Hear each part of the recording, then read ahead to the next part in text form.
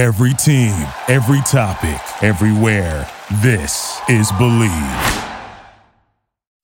It's the Locked On Podcast Network, your team every day.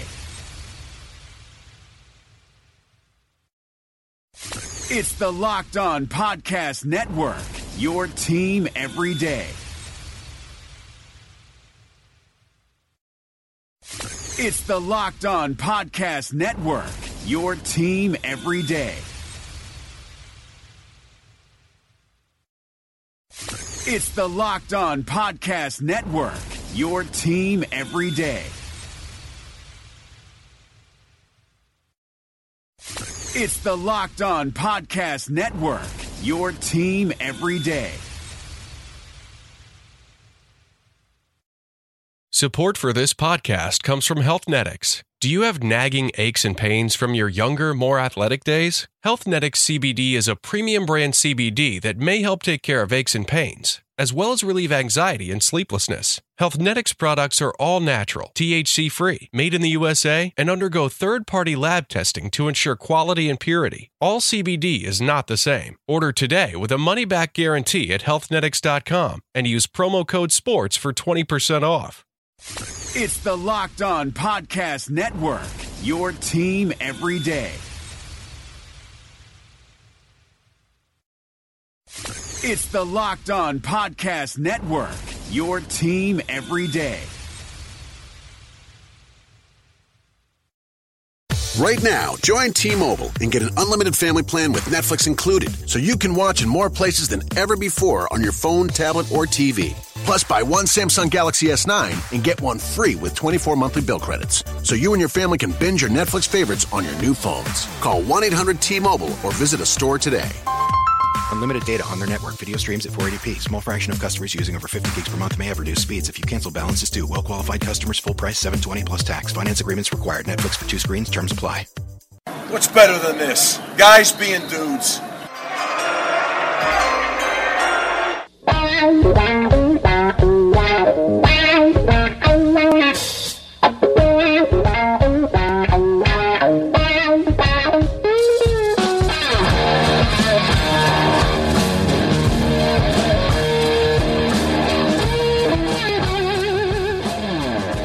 What's better than this? It's the Draft Dudes podcast.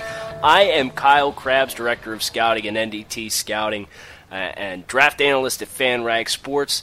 And I am joined, as always, by my co-pilot, Joe Marino, FanRag Sports, Assistant Director of Scouting and NDT Scouting. And Joe, oh my goodness, it feels like Christmas because it's the Combine week.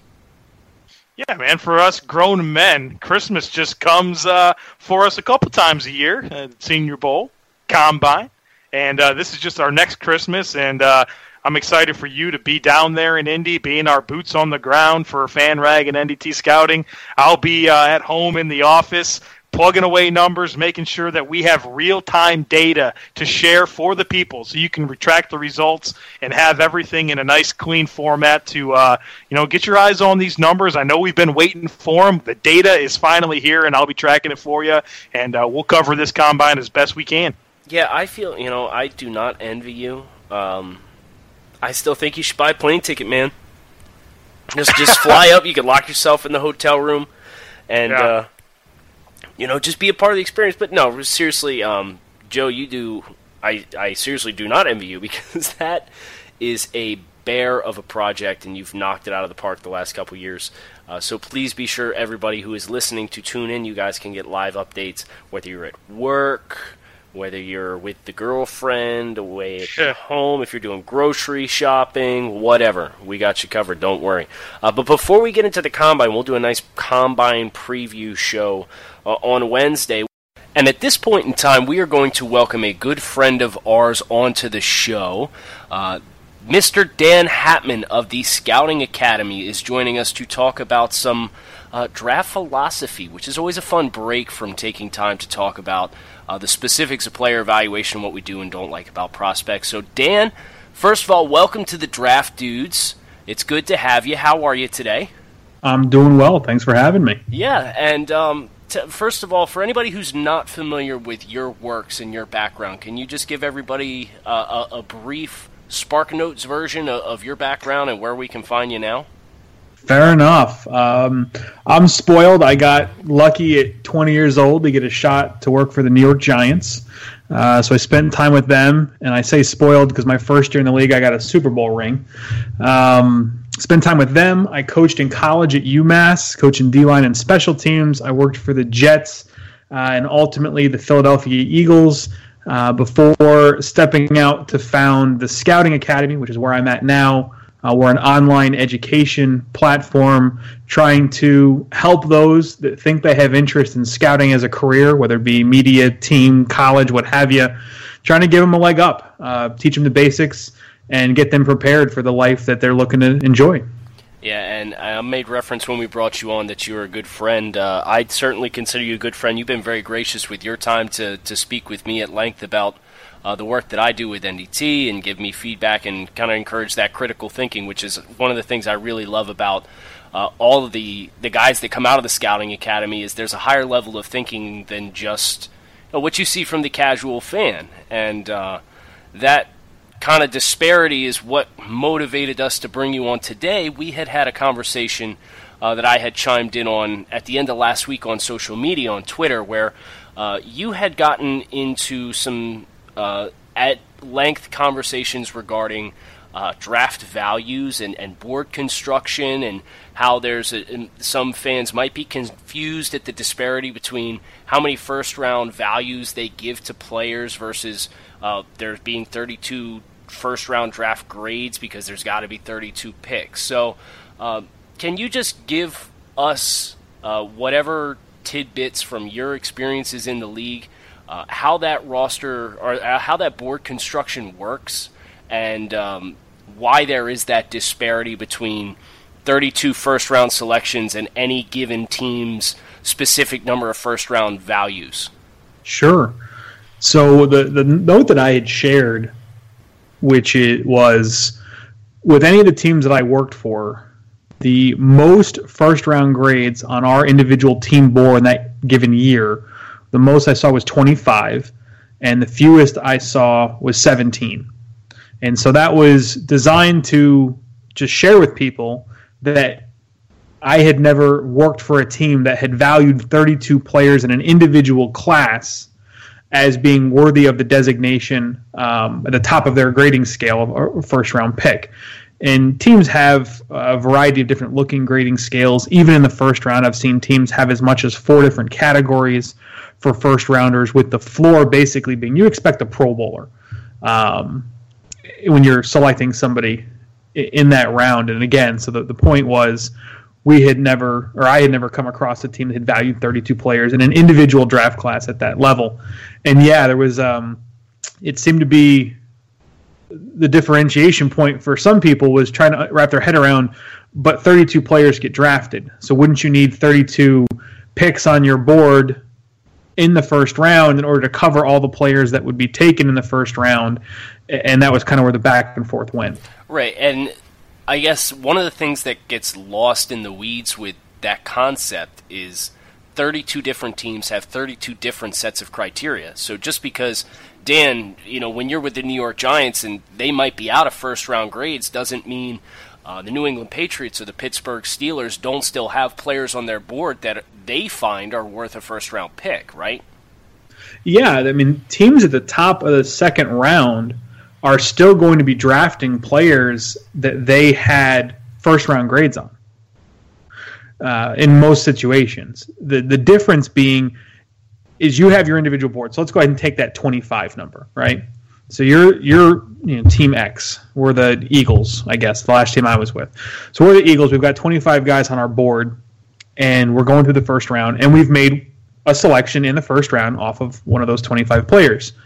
Well, as other teams are picking in and around our pick, some of them are going to take players that we didn't personally have a first-round grade on.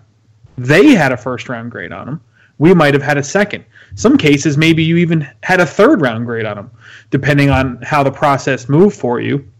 And so players will be taken, again, that may not have been first rounders on your board, such that, let's say you're picking at the top of the second round, you might still have a couple of guys of those 25 still remaining. You could potentially walk out of a draft feeling really good because the way the board fell, you got 2 players that you felt could have been first rounders. Yeah. Now, Dan, when I think about all this, I'm kind of curious, how much deviation is there? How many times from your experience did a player that a team actually invested a draft pick on pick somebody that didn't have the same value as they did on the board when they graded them? Say, you're picking in the 3rd round, but you pick somebody that's a reach, a 4th or a 5th round grade. Is it pretty much a true marriage 100% of the time between value and where players actually get selected based on teams' boards? So to try to kind of bring that question to an answer, I'll say it this way. I had not come across a team, again, in the time that I was working for them, that had to draft a player in the 7th round that didn't at least have a 6th round grade on it. In some cases, you were still drafting guys with 4th or 5th round grades on them. There's 256 selections, and some teams are going into the draft with 125 names on their board. So clearly, they're not putting 255 guys on their board because that's how many are going to get taken. They're putting on the number that they feel they want to draft and where they would like to draft them. And then as that comes through, a lot of times the first 50 picks are tougher because there's just not as many people typically in a given draft class that are worthy of those designations. But by the time you hit picks outside of that, you're usually picking at least at that valuation level, if not still from a valuation level or 2 above. Again, I've seen teams taking 2nd rounders in the 4th. Again, 4th rounders in the 6th. Things of that nature have absolutely happened. Yeah, I think the most extreme example of that I can remember, somebody from a front office actually come out and say publicly, in a press conference after a draft, was when the Miami Dolphins selected Lamar Miller, 97th pick in the 4th round. They actually came out and said that based on their board, they had given him a 1st round value. They liked him that much. So I think that's a nice illustration of maybe the Dolphins felt like in that 2012 draft class they had 4 guys that they had gotten a 1st round pick on, or maybe the running back depth and the value of that position had caused him to drop further down. But you get to a certain point where it's, okay, this is a quality enough player that we feel highly about him, so this makes sense as a draft selection for that. Dan, I guess my next question for you is, when you get into a situation where you're on the clock and say you're picking in the back half of the 1st round, all these teams seem to take up a majority of their clock time in order to make that selection. How much of that is weighing a disparity between maybe they're out of players with the value for the draft selection that they have, and they're trying to find a more attractive alternative for them to go, whether that's a trade or kicking around players in the next tier that they would have to make a selection with? I'm curious if that had been something that you had run into, or if it's always been you're reaching above and getting players with better value after you get into the later portions of the draft. Well, there's certainly a plausible scenario where a team is sitting there at, let's say pick 28, and they don't feel like they have anybody left that they feel comfortable drafting at that level and maybe looking to trade out. But generally speaking, when I see teams taking up the majority of the clock time, again, you've only got a certain number of minutes. Again, if you're sitting there at 28, you're watching the board come to you by somewhere in the neighborhood of, maybe pick 23 or so. You're going to set a line in the sand and say, okay, when it gets to this point in time in the draft, we're going to bring everybody back together, because everybody might not be sitting at the same table anxiously awaiting having a conversation. You might be going off, grab a drink, grab a bite to eat, maybe you need to use the restroom or what have you. But all right, everyone has to be back when we hit pick 23. That puts us X amount of picks or time out from when we expect to go. And then we're going to look at the board and we're going to figure out who's left that we're excited about. I remember being in a room and we had determined that there was a position that we felt had great depth at that point in the draft, and it was also a huge position in need. So it was going to be win-win. The depth is there, and it fills a big need for us. And we had 3 different players at that position that we felt good about. So the board's coming, it's coming, and again, we bring everybody back together. All 3 players are still available. We're 5 or 6 picks out, whenever it was.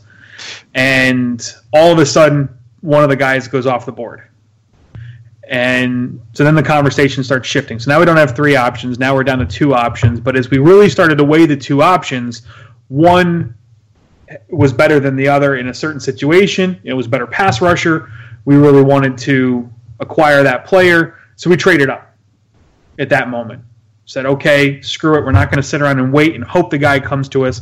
We're going to get proactive and jump up and make that selection, and lock that player in so that we get to make the choice. The choice is not made for us by sitting around and waiting. So when you're sitting there on that clock, you're doing things like that. You're going through those scenarios of, okay, who's going to be there? Do we need to move up? And then you've got to start making phone calls to see if you can get that deal done.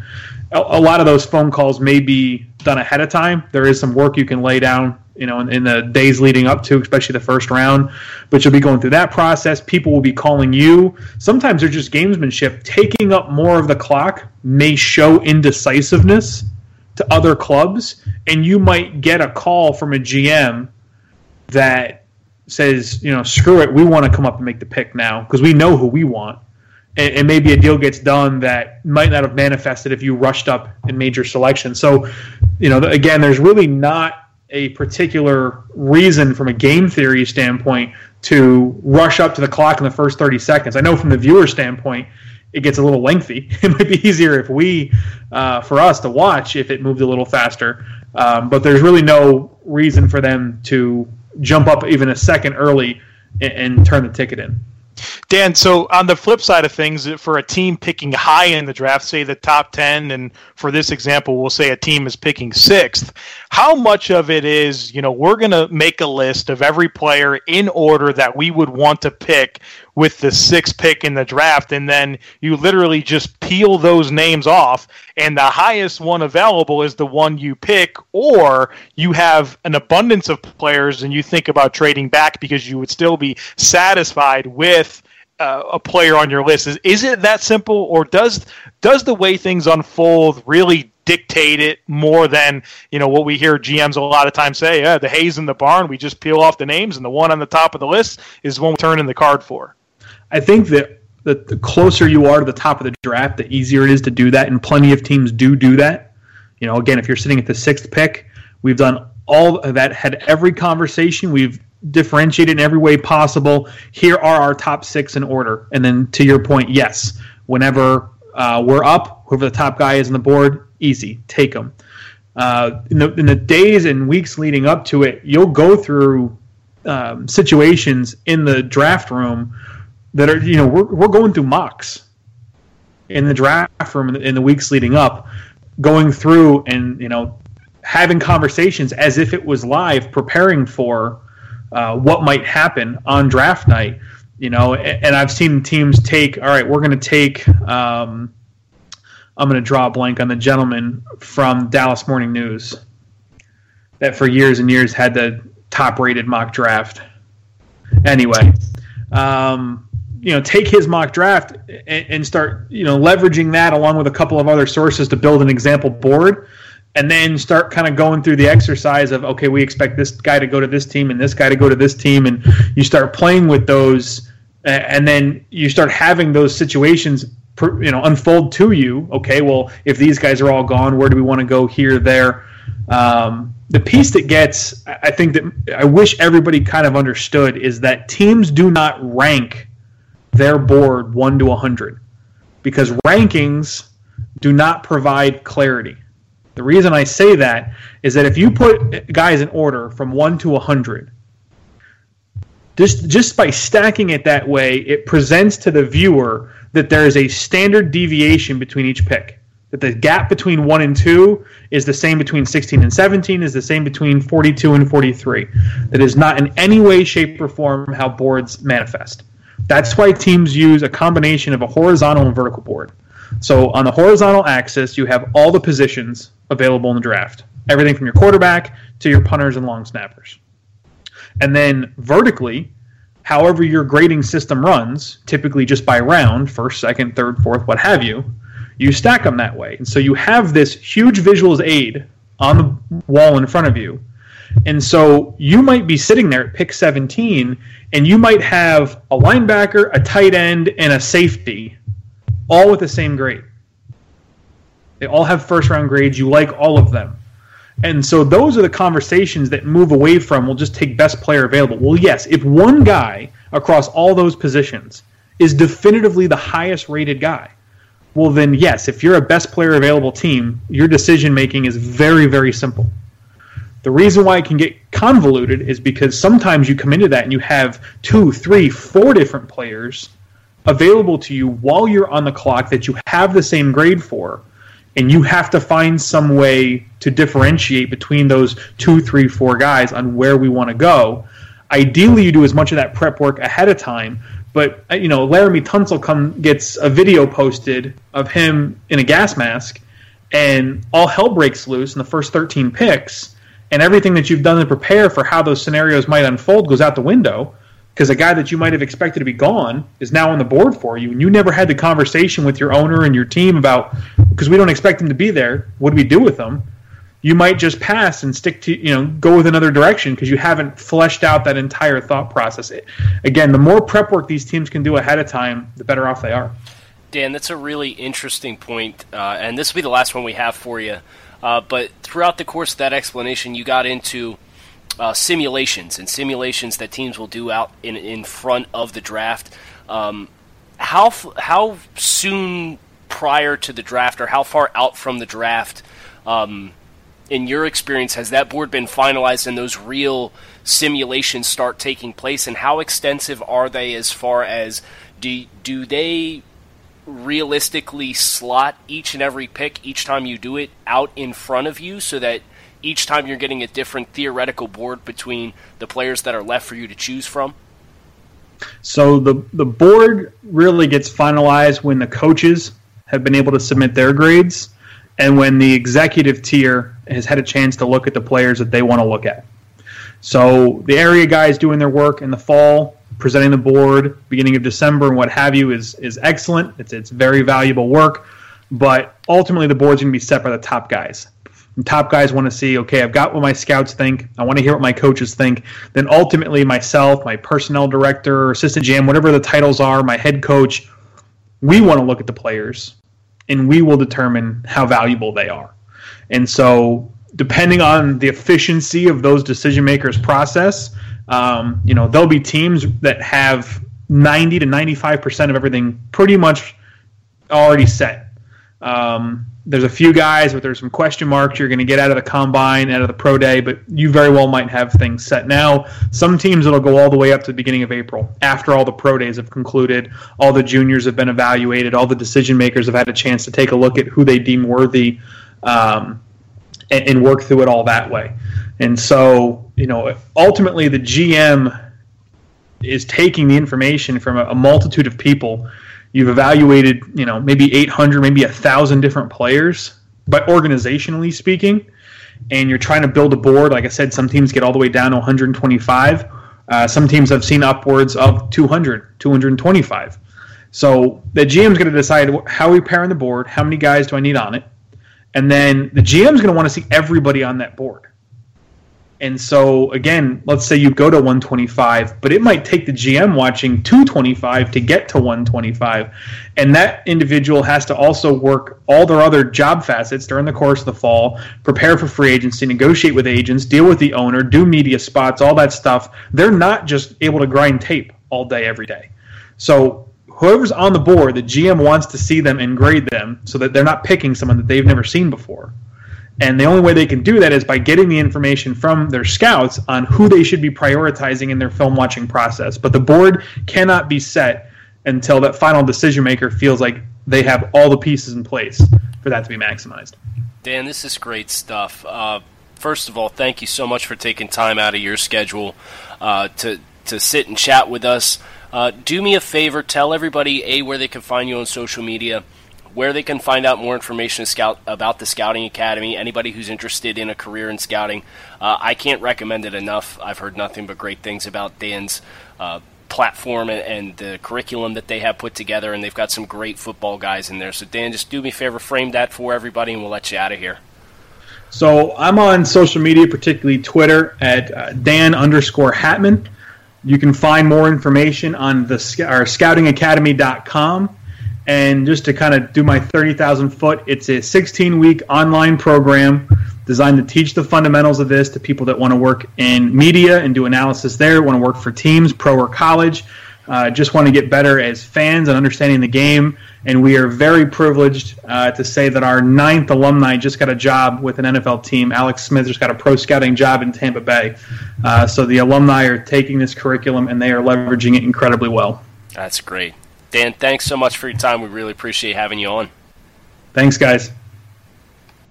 That's going to do it for us today, folks, on the Draft Dudes podcast. I hope you enjoyed that conversation with Dan. I learned a ton, and every time I interact with Dan, it's just an opportunity for me to soak up the wisdom. So I hope that you did the same, and if you enjoyed this as much as we did, I hope that you'll share this podcast, tell somebody else about it, tell them that they can hear from somebody who's been in the war room and seen how the boards are stacked and how NFL teams actually go about making their decisions. This was truly peeling back the curtains and getting a look at how this is done. So this was quite revealing and educational. I loved it. I hope you did as well. Keep track with Kyle and I on Twitter. We love talking football with you. Kyle is at NDT Scouting. I am at the Joe Marino. We've got a Facebook page. We're getting that thing cranking, so make sure that you are liking us there. We are facebook.com/NDT Scouting. We'll be back again for you on Wednesday to preview the Combine. And signing off for Kyle Krabs, I'm Joe Marino, and this is the Draft Dudes Podcast. Thank you for listening to Believe.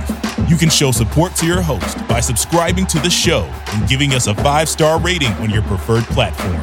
Check us out at Believe.com and search for BLEAV on YouTube.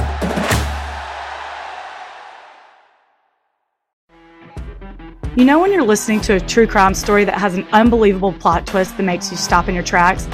That's what our podcast, People Are the Worst, brings you with each episode. I'm Rachel.